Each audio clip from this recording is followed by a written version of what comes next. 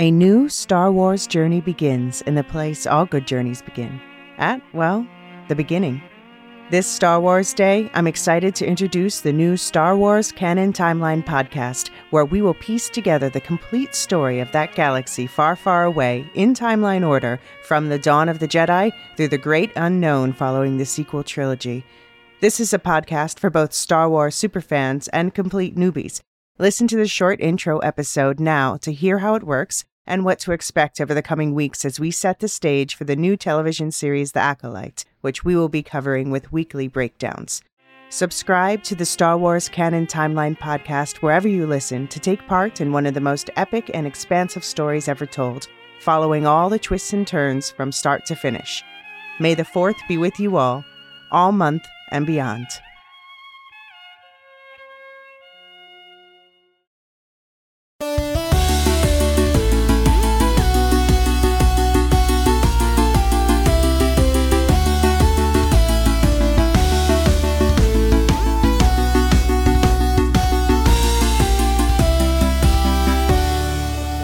Welcome to the White House Plumbers podcast. We're the Lorehounds, your guides to administration-breaking scandals. I'm David.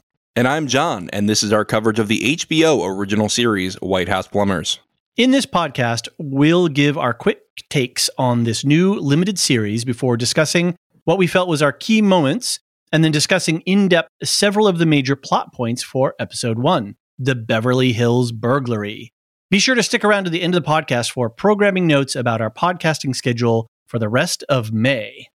Quick housekeeping: for early access to ad-free episodes and exclusive content, visit patreon.com/thelorehounds. We are coming up on our 1-year anniversary in July, and we're on a drive to reach 100 patrons for our 1-year anniversary this July. We have more details about new benefits at the end of this podcast. If you're enjoying our content and want to give us a leg up, leave us a review and or rating on Apple Podcasts. Ratings and reviews help us worm our way into the halls of power. Help new listeners find us. Reviews especially help potential new listeners get a sense of what we're about. And the more listeners we have, the more we can keep making podcasts. A quick reminder that for this limited series, we're doing a short form recap. But to make these podcasts a bit more fun, we're asking for your help to help us break down the episodes. So send us your thoughts, comments, and questions. Episodes are airing Monday at 9 p.m. and we'll generally be recording on Wednesdays, so you have plenty of time to get your feedback in. Send emails to lorehounds@thelorehounds.com or head over to our website and either use the voicemail feature or the contact form. You can also post a message on our Discord server, link in the show notes, and we can include those comments as well. Look for the White House Plumbers channel once you're on to the server. Yeah, so David, this is a new topic for us. We haven't done anything sort of political, historical yet. Yes. What is your background on the Watergate scandal? Well, as a elder Gen Xer, this was certainly something that was present in the milieu of my growing up and my memories. The echoes of it were sort of all around. I have probably some, I don't know, G. Gordon Liddy has been a character and a caricature, in politics and sort of legend, and right. Being a person who vaguely pays attention to politics and things like that. He was always sort of this great comical character. Howard Hunt, I basically knew nothing about until watching this episode. And I knew the basics of the Watergate break-in, breaking into the Democratic National Committee's headquarters and stealing stuff, and the along with the Nixon tapes, these are the things that compromised the Nixon administration. Right. But in terms of things like there were 4 attempted break-ins that they started out in Beverly, none of this I knew because I've not read that closely into the details of it. Just basically I have the sense of it, the shape of it, the broad historical outlines, and having grown up in the shadow of it. That's sort of where I'm at. And I'm looking forward to this extra comical rendition. So we'll see. Yeah, this show is a super interesting thing because when we talk about Watergate, we almost always talk about the fallout. We almost always talk Correct. about the hearings and the trials and the resignations and the Saturday Night Massacre and, I am not a crook. But we don't really talk about what happened leading up to Watergate, like why it happened. People just how it happened, when it happened. Yeah. People take for granted, okay, Nixon was crooked and he had crooked people around him and they did something stupid. That's kind of just the conventional wisdom. And here it says, let's show you how absurd they were. Right. And that's a pretty fun concept, and I like it. Watergate has always been kind of fascinating to me because it was a real turning point in our political culture. Yep. Whereas before Watergate, there was a lot of trust in institutions, sort of, obviously the Democrats and Republicans would argue and try to undermine each other in some ways and like on policy levels. But there was sort of a trust that from the general public that whoever was in charge was at least doing their best for the American people and not in their own interest purely. Whereas after Watergate, everything needed to be a scandal. Everything was looked at with a level of skepticism that you'd never seen before. And it really did change the way that Americans digest politics, I think. Yeah, it's even entered our culture to the level that we have a phrase for it. If something is a scandal, it's a gate, right? And so that's how deeply this penetrated. But I think most of us, like me, I might have a sense of it, but I don't know the details of it. Right. And I think that whole time period, when you had political assassination, you had war, you had who was Nixon's vice president? That was the super corrupt guy. Ford? No. Oh, no, sorry. Ford was the second one that pardoned him. Yeah, I don't remember the name of. I'm blanking the name. It's just a memory thing, old man memory, and so the whole period was really an unraveling of the political compact. It's not that the social contract, right? Yeah, the social contract. It's not that politicians have never not been corrupt. We've got a long history of that, but at least in this time period, this is when a modern sensibilities about it have been shaped, and the Watergate break-in and the Nixon administration, like you said, had a huge impact on trust in institution and how it's the shattering of that bond, right? It's the shattering of the trust between the people and their government, right? And I don't think that we've ever fully recovered from Watergate. I think that we still look for scandals around every corner since then.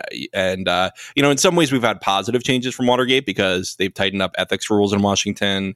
They've, had the special counsel law that doesn't exist anymore. But the way that we reacted to Watergate was actually pretty good on a policy level. It was more on a cultural level that I think that we've seen some kind of negative impact of, we are ready for a scandal around every corner instead of hoping for the best and doing our due diligence. So, final point, just quickly, and not to be too political, but when Roger Ailes, who was the man behind creating Fox, one of his stated things was, I'm upset at how the Nixon administration was taken down, and therefore I'm going to do something about it. And his doing something about it was to create a news network.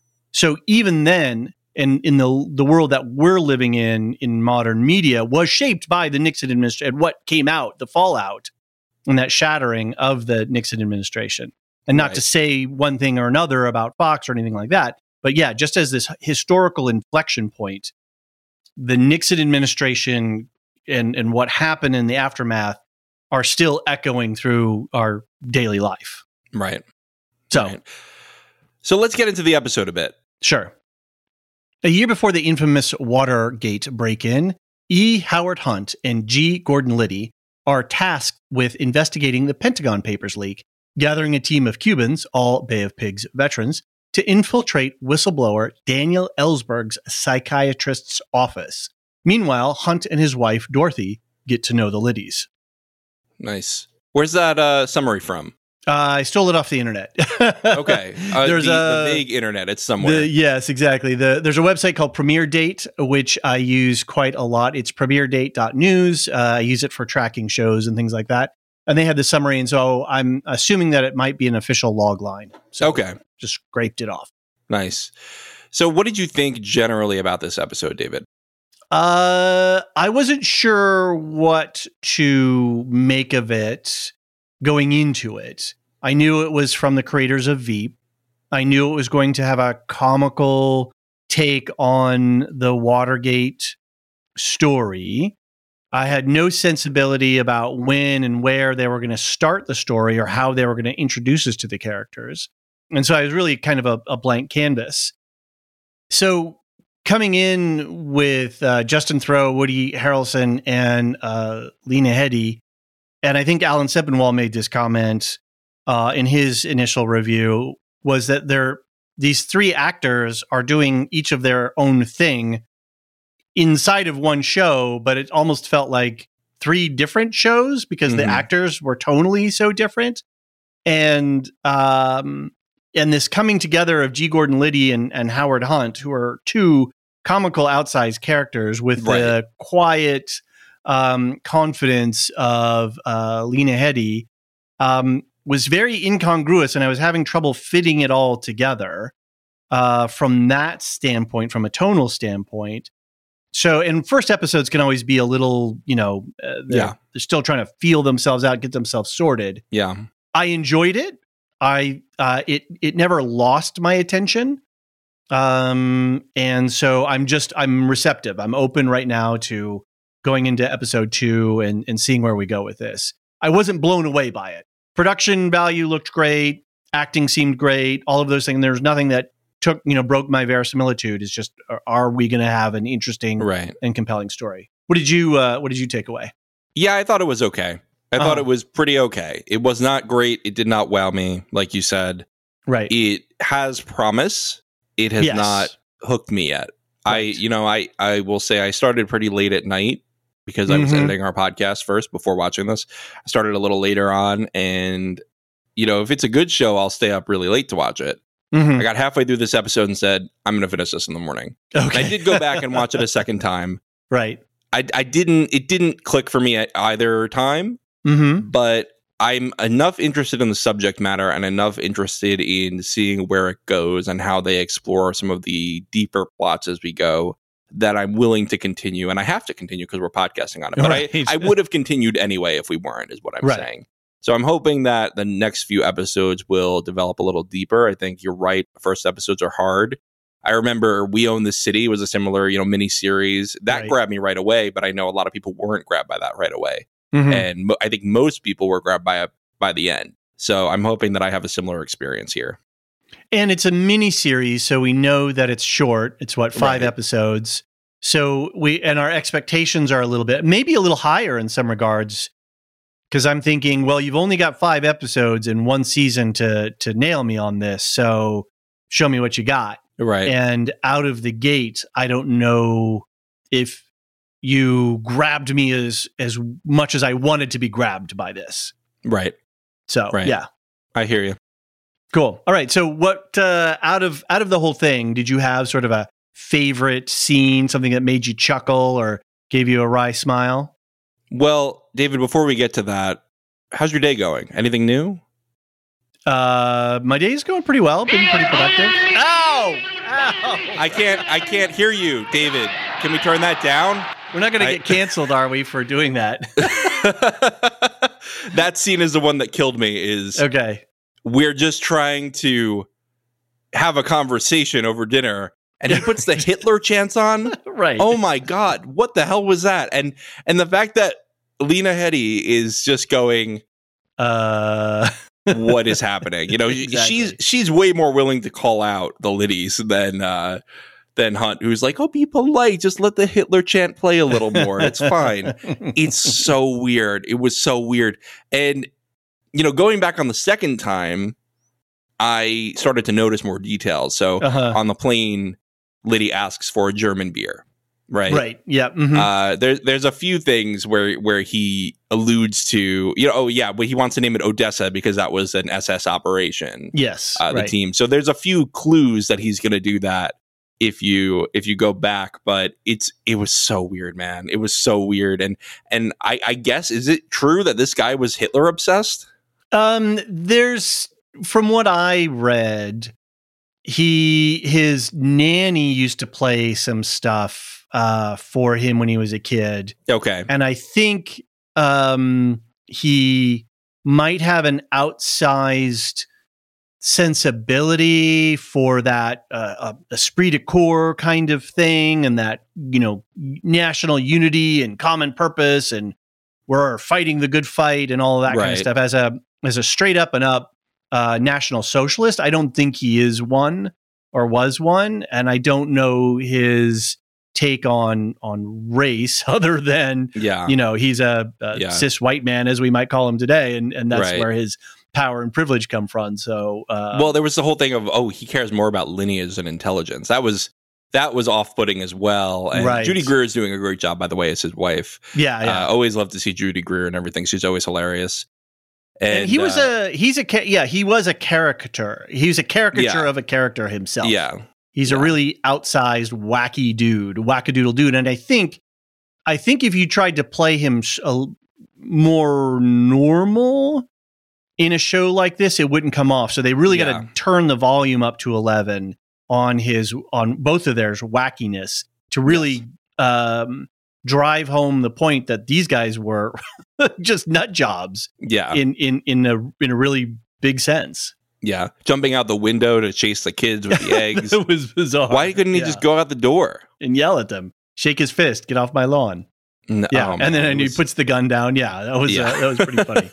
That's why it was my favorite scene. It was the most like chaos, and I didn't have any crazy big laughs in the show, but I would say if I had to pick one, that would be my biggest laugh, was the absurdity of that scene. So what was your favorite laugh out loud moment? I think it was the budget, when they asked for their budget. Okay. And they've just reestablished the rules and the power lines of, who and who's going to be in charge and how is this going to work. Yeah. And the guy, Dean, says, what do you need?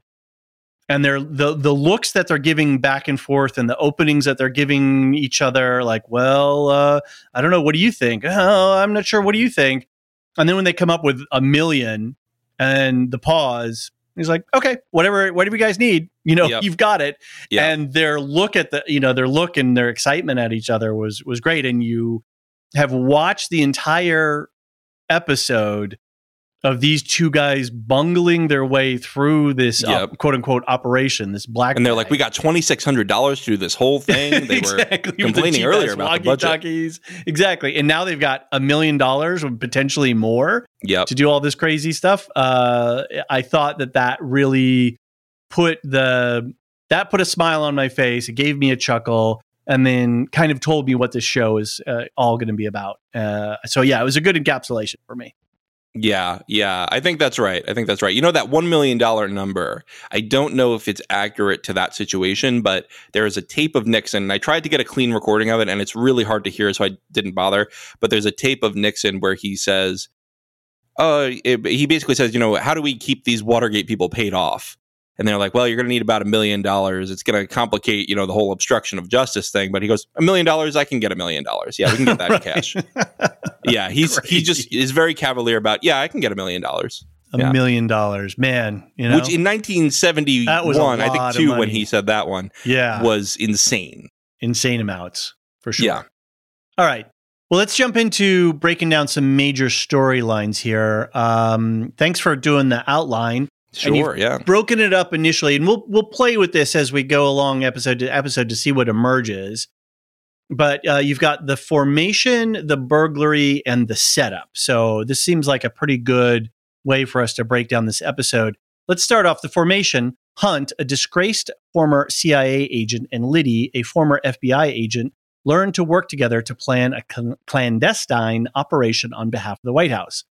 Throughout the episode, they try to one-up each other and prove the superiority of their respective former organizations. In the end, they come to a mutual understanding.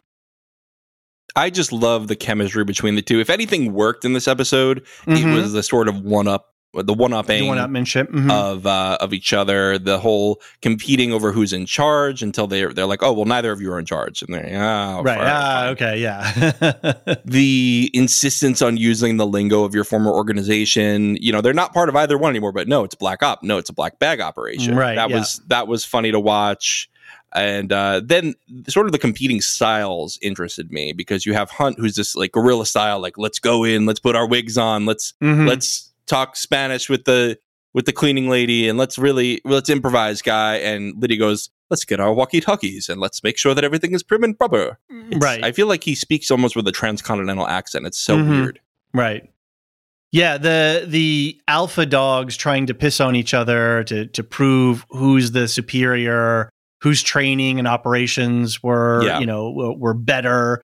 All of that was great. And Woody Harrelson's acting was just there were times where I forgot that I was looking at Woody Harrelson.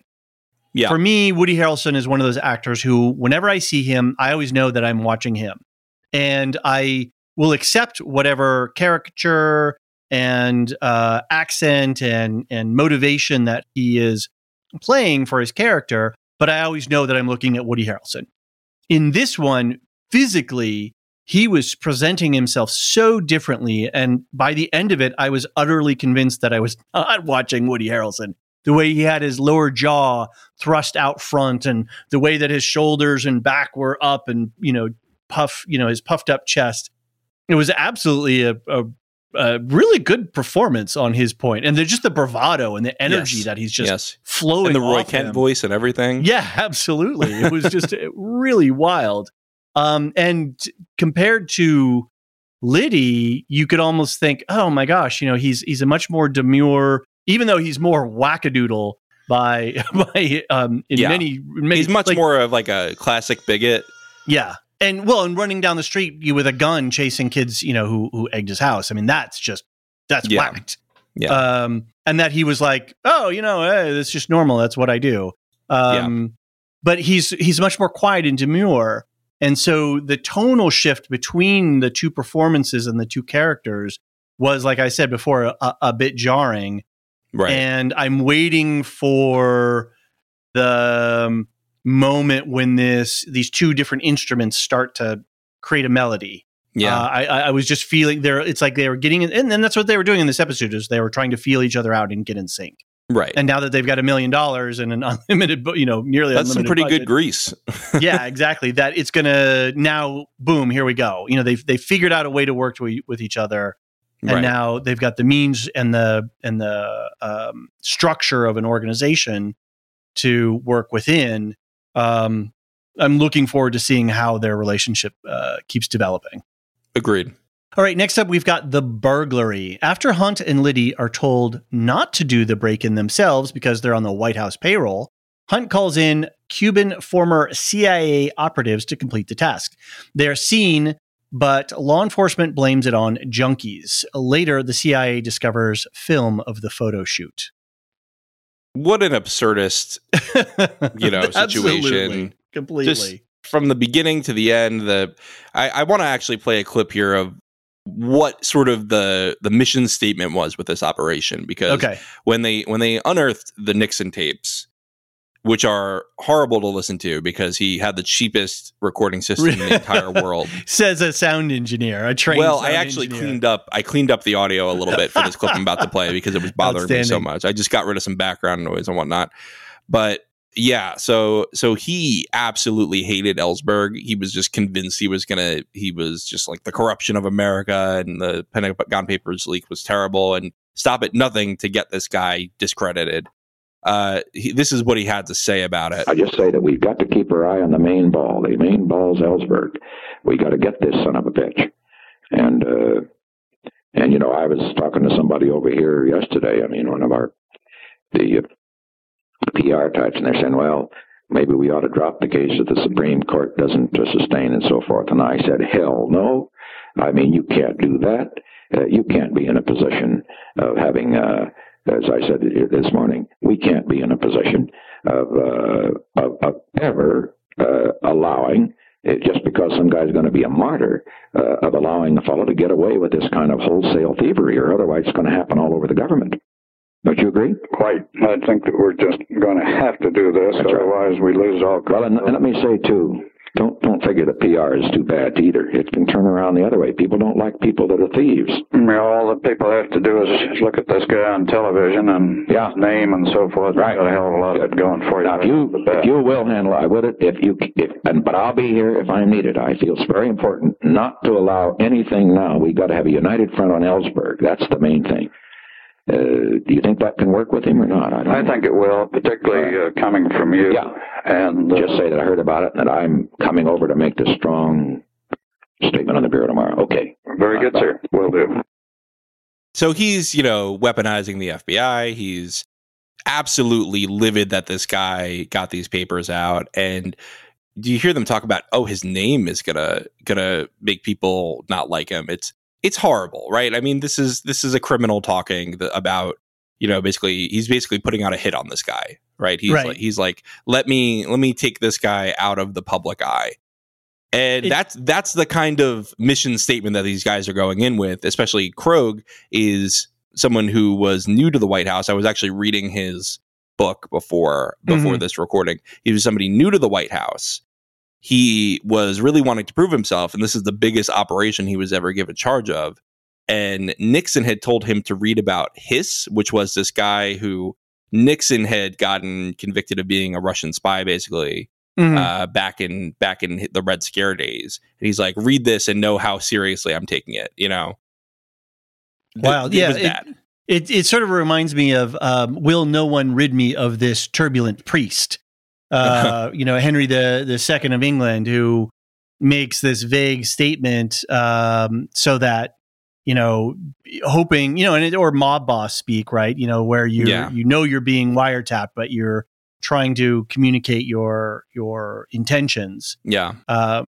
And I think Hunt and Liddy were both of the same cloth of Nixon here in this, that, we can't let this stand.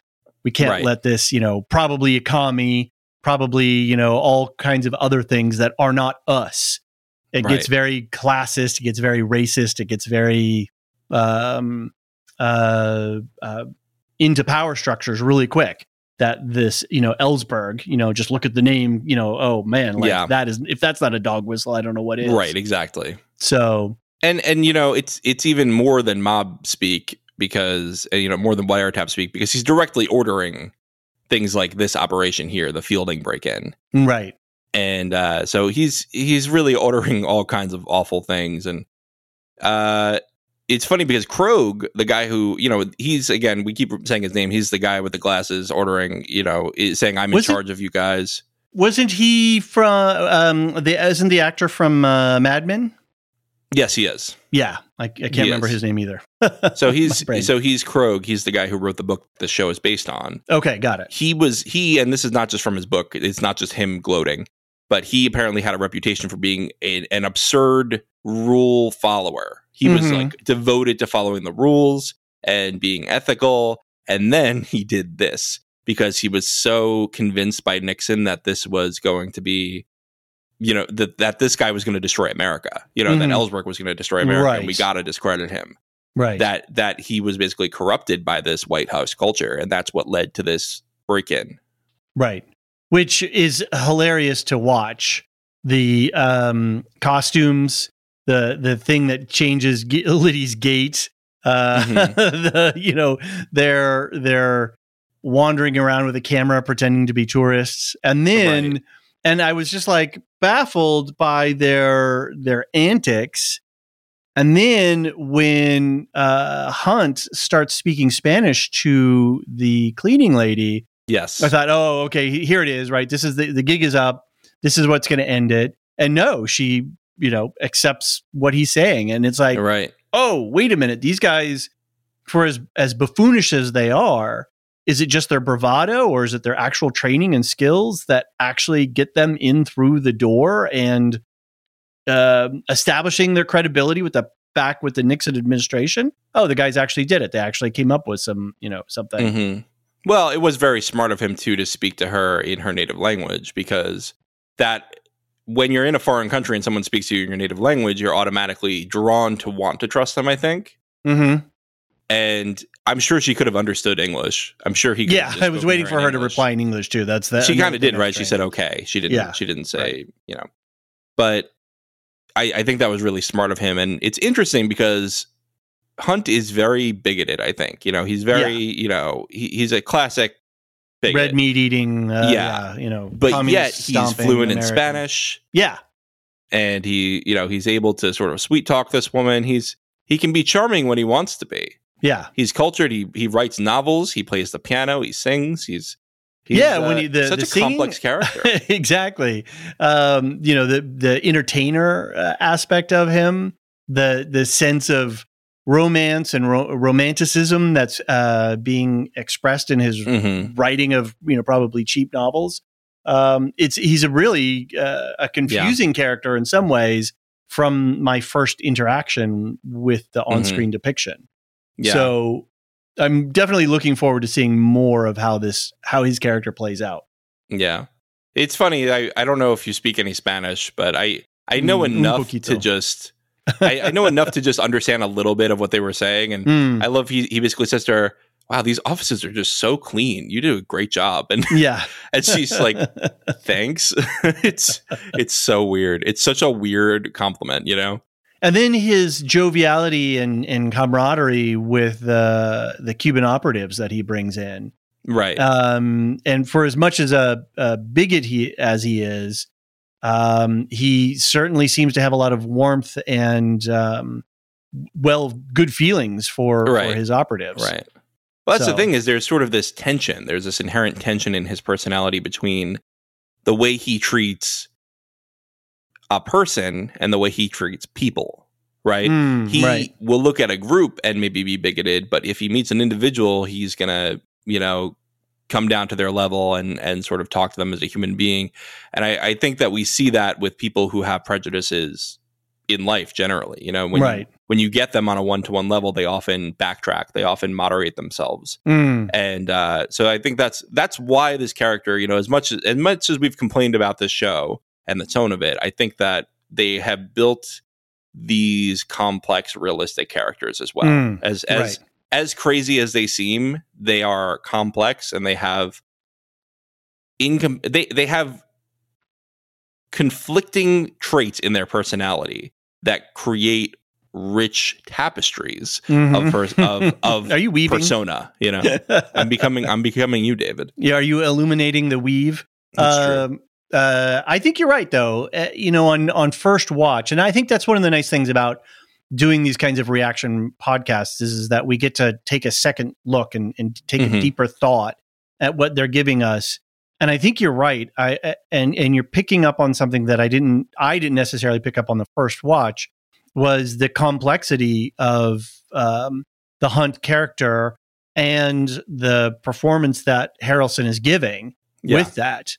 Because he's playing it all to the hilt and it's all dialed up to 11. But we've got a novelist, we've got an entertainer, we've got a family man who, by all accounts, with his kids who are, one who's obviously got some, trauma from a car accident, and then the teenage son who's borderline counterculture, but he's not treating them with hate or vitriol. No, but he's being still super dismissive of them. But he's just being sort of a dad, a red-blooded American dad, is sort of that, it's a genre piece, right? You got to take him for where he is in his place. Agreed. But he's at the same time, he seems to be a reasonable family man, and he seems to. There's a lot of things that we could easily dismiss him on if he had assaulted his son because of the magazine cover or something like that. Then we could go, okay, that's it. This guy's over. We're done with him. But no, another good joke, by the way. Who's bringing this liberal nonsense to my house? We subscribe to this. Wait, so or when he's playing the music, I don't know the last time that I've been on an airplane that had a piano lounge. Yeah, right. But all of these things are pointing to a much more complex character. So I guess I'm in a long-winded way agreeing with you and renewing my interest in the storyline. What was the point of the photo shoot?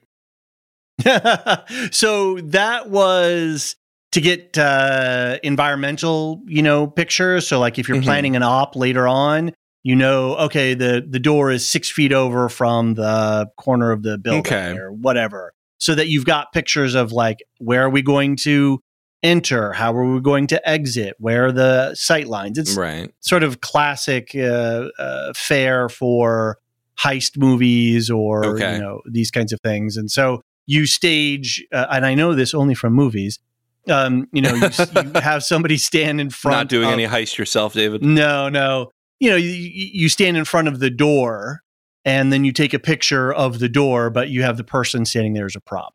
Right. So that people aren't going, why is that person taking a picture of a door? There's nobody or nothing there. So, but it was classic that they left the film, the camera, just absolutely. And the pictures were great. I loved seeing those pictures. Yeah. I mean, their lack of attention to detail is already creating risks. Right. I thought something else was interesting was the sort of differing standards of success between these two people. So Liddy doesn't see it as success unless they had the actual papers, right? They didn't walk out with the papers, so that was not a success to him. Hunt goes, we know where the papers are now. It's fascinating. And I'm talking about after they actually go in. Right. And they find out that the papers aren't there, you have Hunt being so like, oh my God, we did it. We know where the papers are now. And Liddy is saying, buddy, we botched that. It's super different standards of success. And I think the reason for that is Hunt is desperate to say that something was a success. We learned he was unhireable after the Bay of Pigs. He is, the small time spy novel writer. His wife, as much as she's playing it straight, she also, I don't know if you noticed, but she kind of digs at him a lot. If he says, I met this person, she goes, I know this person. She goes, you met him once. Right. Yes, that's true. And that's not, I can't think of any other examples right now, but that's not the only time she does that. There's a lot of subtle tearing down of his accomplishments. Right. And his charisma. And she's so much more competent and probably would have been extremely accomplished hadn't, had the circumstances, the time frame been different. Yeah, her career would have been probably a vastly different thing. Right. Yeah, super interesting. The one other thing I wanted to mention is Hunt is really not careful about who he tells about this operation. No, right. Flight attendant. Oh my God. And he goes, I'll send you a book with his name on it. Are we kidding? I think, and this just goes to his cravenness for power, for recognition, his thin skin, and big ego. They both want to be involved at the highest levels in the deepest halls. But they're so outside of that. And it's Hunt's desire for that, which ultimately I think is going to be his downfall, right? I mean, we're seeing his character flaws play out real time here. Right. I don't even know. I mean, I don't think Liddy necessarily would succeed at these ops without Hunt, but I think that Liddy would not get caught in his failures. Whereas I think Hunt will go that extra mile to get the op done, but he's also sloppy enough to get caught. You've got the energy of Hunt and the, I guess, I don't want to call it skill, but deftness of Liddy. Yeah. It's two different, I don't know what I'm saying here, but yeah, it's a very, like I was saying at the top of the episode, I'm waiting for these two musical instruments to start to sing together. Because they are very tonally, very different people. Right. So, all right, let's move on to the setup. After being fired and immediately hired, they're part of the committee to re-elect the president, CREEP. Liddy immediately vouches for Hunt after being given a leadership position of the operation. John Dean offers them a blank check to run an underground counter campaign. Do you know that this was a real thing that they called this committee to re-elect the president? CREEP? Yeah, CREEP, yep. If you are calling your organization CREEP, something has gone wrong. Right. I mean, there's no way that organization was not going to become a criminal enterprise. Yeah, it's pretty ridiculous, but that's what we've got. And they, it was the hubris, the belief in what they were doing There's a lot of arrogance packed into this whole shenanigan. Right. Something that I'll mention is I re-listened to the podcast Slow Burn before this season 1. Oh yeah, the Watergate. Right.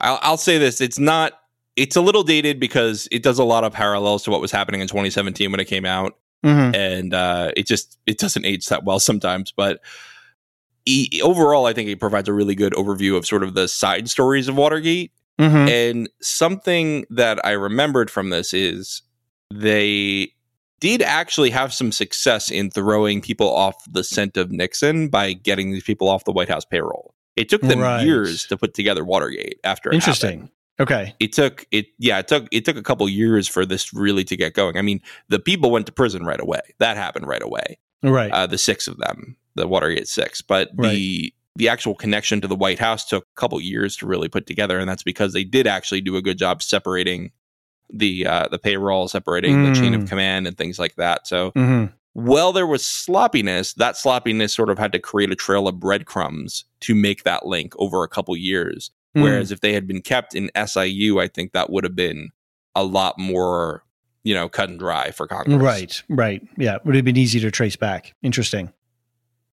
Yeah. So, straight out of being fired, they're hired. I thought that was just a really great moment. Caught me by surprise, caught them by surprise. Right. So I was very invested into that scene and how it played out. So yeah. All right, John, let's get a little feedback here. Again, you can send emails to lorehounds@thelorehounds.com or head over to our website or jump onto our Discord server and into the White House Plumbers channel that we've got there.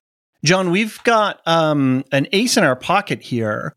One of our Patreon subscribers is a presidential historical expert and actually works on presidential papers. It's Brian8063 on the Discord. And he excitedly let us know that, yes, he in fact is a professional in this field and was excited to share his point of view on things. So we have a presidential historian on as a special correspondent, I guess you could say, of our podcast. Nice. So looking forward to Brian. Yeah, looking forward to more of his takes. And if people got questions and they want to field them, then I'm sure Brian could, give us a point of view on that. But his first email kicks off, says, "Hello, John and David. I'm a presidency expert and I work at the center where I work. We have a sister project that deals with the White House tapes, including Richard Nixon. Our scholars transcribe and annotate the tapes, including the ones related to Watergate. On the Discord server, Dave and I were already chatting about the benefits of not having Nixon, Chuck Colson, John Ehrlichman, or H.R. Haldeman in the show. This is confirmed in the show's podcast when the producer said that he thought that the Nixon angle was done before. So so it seems like we're just gonna stay with Liddy and Hunt here, which we'll I think some is tricky dick into the podcast. I'll keep perusing the White House tapes and we'll see if we can get a few quotes in from old Tricky Dick. I love that you're so inspired. We have our new platform here and you've got the soundboard. It's a lot of fun. I just got to remember to turn down my monitor volume. So I'll make it quieter next time. The Third Reich stuff was really a little loud. It was a bit for comic effect. Brian continues. I think the show is going to give us the important White House and campaign culture, and culture usually starts at the top. So I think it's helpful to give a wider context of what's going on. Nixon had a paranoid and grievance-laden personality. He felt unaccepted by the political and intellectual elites all his life and felt under siege, and he had to hit back. For most of his campaign life, Nixon played dirty tricks. Why was Nixon after Daniel Ellsberg, who leaked the Pentagon paper? There's some anti-Semitism here where he thought Ellsberg was Jewish and Jews are disloyal in his mind. There's the name comment, right, that we talked about? Exactly. Yeah, exactly. Also, he worried about what other secrets the Pentagon papers might contain that relate to him. I'm going to push back a little on the Jeb Magruder line that Nixon was a quote-unquote old lady and hated the bare-knuckle politics that we found in the show. Nixon always wanted people to see him as a great man and never wanted to get caught doing dirty tricks, but he endorsed them. Heck, he instructed his White House team to break into the Brookings Institution and blow the safe where he thought sensitive information was in file. So maybe he wouldn't be on the job itself, but Nixon would cheer them on. So he was not an old lady to me and thrived in bare-knuckle politics. So Hunt is a great snapshot of this kind of paranoid, hyper-patriotic, do anything you need to do kind of culture that emanated from the White House. Felt is also a great snapshot of the FBI at this point. By 1971, J. Edgar Hoover did not want the FBI doing black bag jobs anymore. Black ops, black bags. The director was thinking about his legacy, and reporters were digging around on the FBI surveillance of college students and the left. Woody Harrelson and Justin Theroux are very good. At first, Theroux was playing Liddy as a quiet person around Hunt, and I was surprised. However, once he got to know Hunt, his oversized personality came out, and it's great to see. Hope this was helpful, Brian. Right. All right, John, we got a lot to chew over there. What's your thoughts? Oh, I love this. This is some great stuff. You ever see the Checkers speech, David? I can't. No, I don't think so. This is Nixon's, let's see, it's 1952 he made this speech. I didn't realize you were so into this this political history stuff. This is great. Oh, I love it. I love it. All right. He was a senator at the time. Right. And his career was in jeopardy because he was accused of using campaign contributions for personal expenses. And so what he did was he basically denied it without denying it. Mm-hmm. He didn't explicitly deny it, but he said, "Oh, I want to admit I did take a personal gift from a political donor. Somebody sent me a dog. His name's Checkers, and he's part of the family now, and I'm not giving Checkers back." And it's a whole thing. It's like one of the most. It's still held up as one of the most brilliant political speeches of all time. Nice. Because this guy was so good at turning a phrase, at painting something to be just, something that happens normally. It's nothing criminal. It's nothing improper. It's just, he's tricky Dick, right? He knows how to get out of a scandal. Right.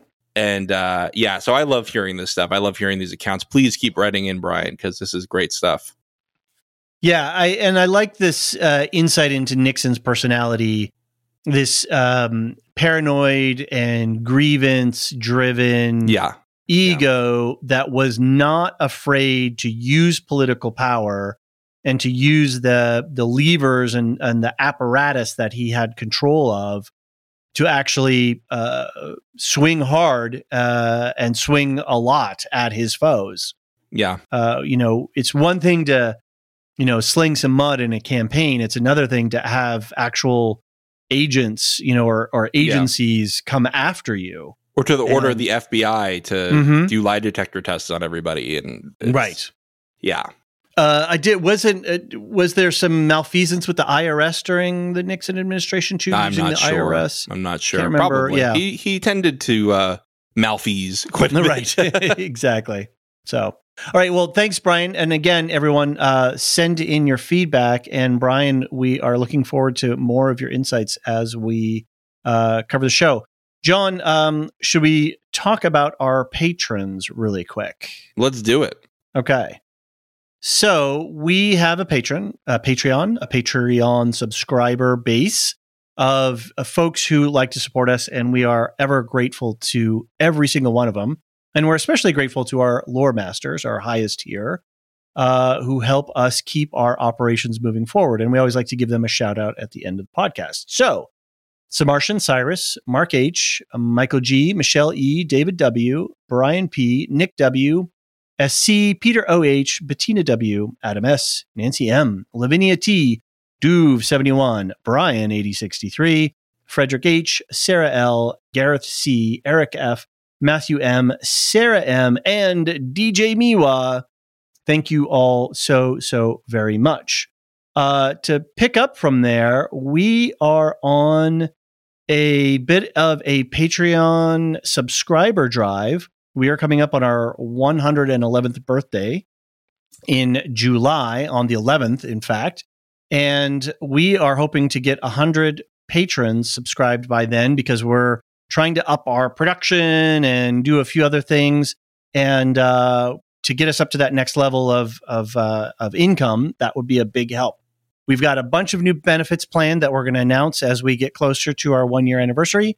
And everyone who's subscribed at the end of July is going to get a special thank you gift. I'm actually designing it as we speak, getting some quotes for production, and it's going to be something that we're actually going to send you in the mail. So everyone, and we've gotten a bunch of subscriptions recently. I think at the time of this recording, we're up to 77 patrons right now. 78. So 78. We got one while we were recording. I love it when we get a subscriber while we're recording. I always think that's the coolest thing. So we're getting close, and I just want to thank you all so very much. Next up, another special announcement, our Star Wars Live Watch on May the 6th. Yeah, it's Saturday. May the 4th is Star Wars Day, but I think it's a whole month of Star Wars celebration. So like it is when you have your birthday in the middle of the week, we're going to be celebrating on the weekend on our Discord. I did some testing, and we're going to have a test on Thursday night for just patrons. We're going to be watching the Conan movie, but for everyone, anybody who wants to drop in, we're going to be watching the original 1977 Star Wars film. We're going to watch the original cut where Han shot first. John and I will probably talk a little bit before and after it. We'll be discussing our plans for our upcoming Star Wars Film Fest, where we're going to watch all 9 movies. But if you want to see the original movie, and we'll have the chat open, and if folks can talk and chit chat about the show, it'll be fun. It's going to be at 8:00 Eastern time on our Discord server. Link in the show notes. Whew, that's a lot, John. We have even more programming notes for May. Yeah. Let's do a quick one because we've already talked everybody's ears off about Star Wars and all that jazz. But as you know, we're doing White House Plumbers. We're also doing 2 other short form shows weekly, Barry and Ted Lasso. Both are doing very well this season. We're really enjoying both of those shows. The crazy thing is that all 3 of these shows all end in the same week at the end of May. Yes, because they all have different run times, but they just happen to line up the finales. Yeah. But yeah, both are very different shows. All 3 are very different shows, and all 3 are doing very well. So I hope you'll join us on those. Those will be quick listens as well. We also have an episode of MC Universe coming out next week covering Guardians of the Galaxy. If you missed our prep podcast for that, which I'm not on, so I don't know why I'm saying "are," but if you missed the prep podcast on that last week, go check that out on our feed now. It was you, David, it was John, it was Alicia, and that should be a lot of fun for people if you come back to hear the review that I'll be on of the movie. I'm looking forward to seeing that one. Lorehounds assemble. Yes, absolutely. Other than that, I think we've told them about enough things. We have so many things going on right now, but we'll have to dole them out as we go. If you want our full schedule, head to our Discord server and go to community updates, and you can see everything that we're doing this month. All right. Well, I think that's it for us on this podcast. We've got some Ted Lasso that we've got to talk about next. So thanks, everyone, for tuning in, and we'll see you on the next podcast. The Lorehounds podcast is produced and published by The Lorehounds. You can send questions and feedback and voicemails at thelorehounds.com/contact. Get early and ad-free access to all Lorehounds podcasts at patreon.com/thelorehounds. Any opinions stated are ours personally and do not reflect the opinion of or belong to any employers or other entities. Thanks for listening. A new Star Wars journey begins in the place all good journeys begin. At, well, the beginning. This Star Wars Day, I'm excited to introduce the new Star Wars Canon Timeline podcast, where we will piece together the complete story of that galaxy far, far away, in timeline order, from the dawn of the Jedi through the great unknown following the sequel trilogy. This is a podcast for both Star Wars superfans and complete newbies. Listen to the short intro episode now to hear how it works and what to expect over the coming weeks as we set the stage for the new television series The Acolyte, which we will be covering with weekly breakdowns. Subscribe to the Star Wars Canon Timeline podcast wherever you listen to take part in one of the most epic and expansive stories ever told, following all the twists and turns from start to finish. May the 4th be with you all month and beyond.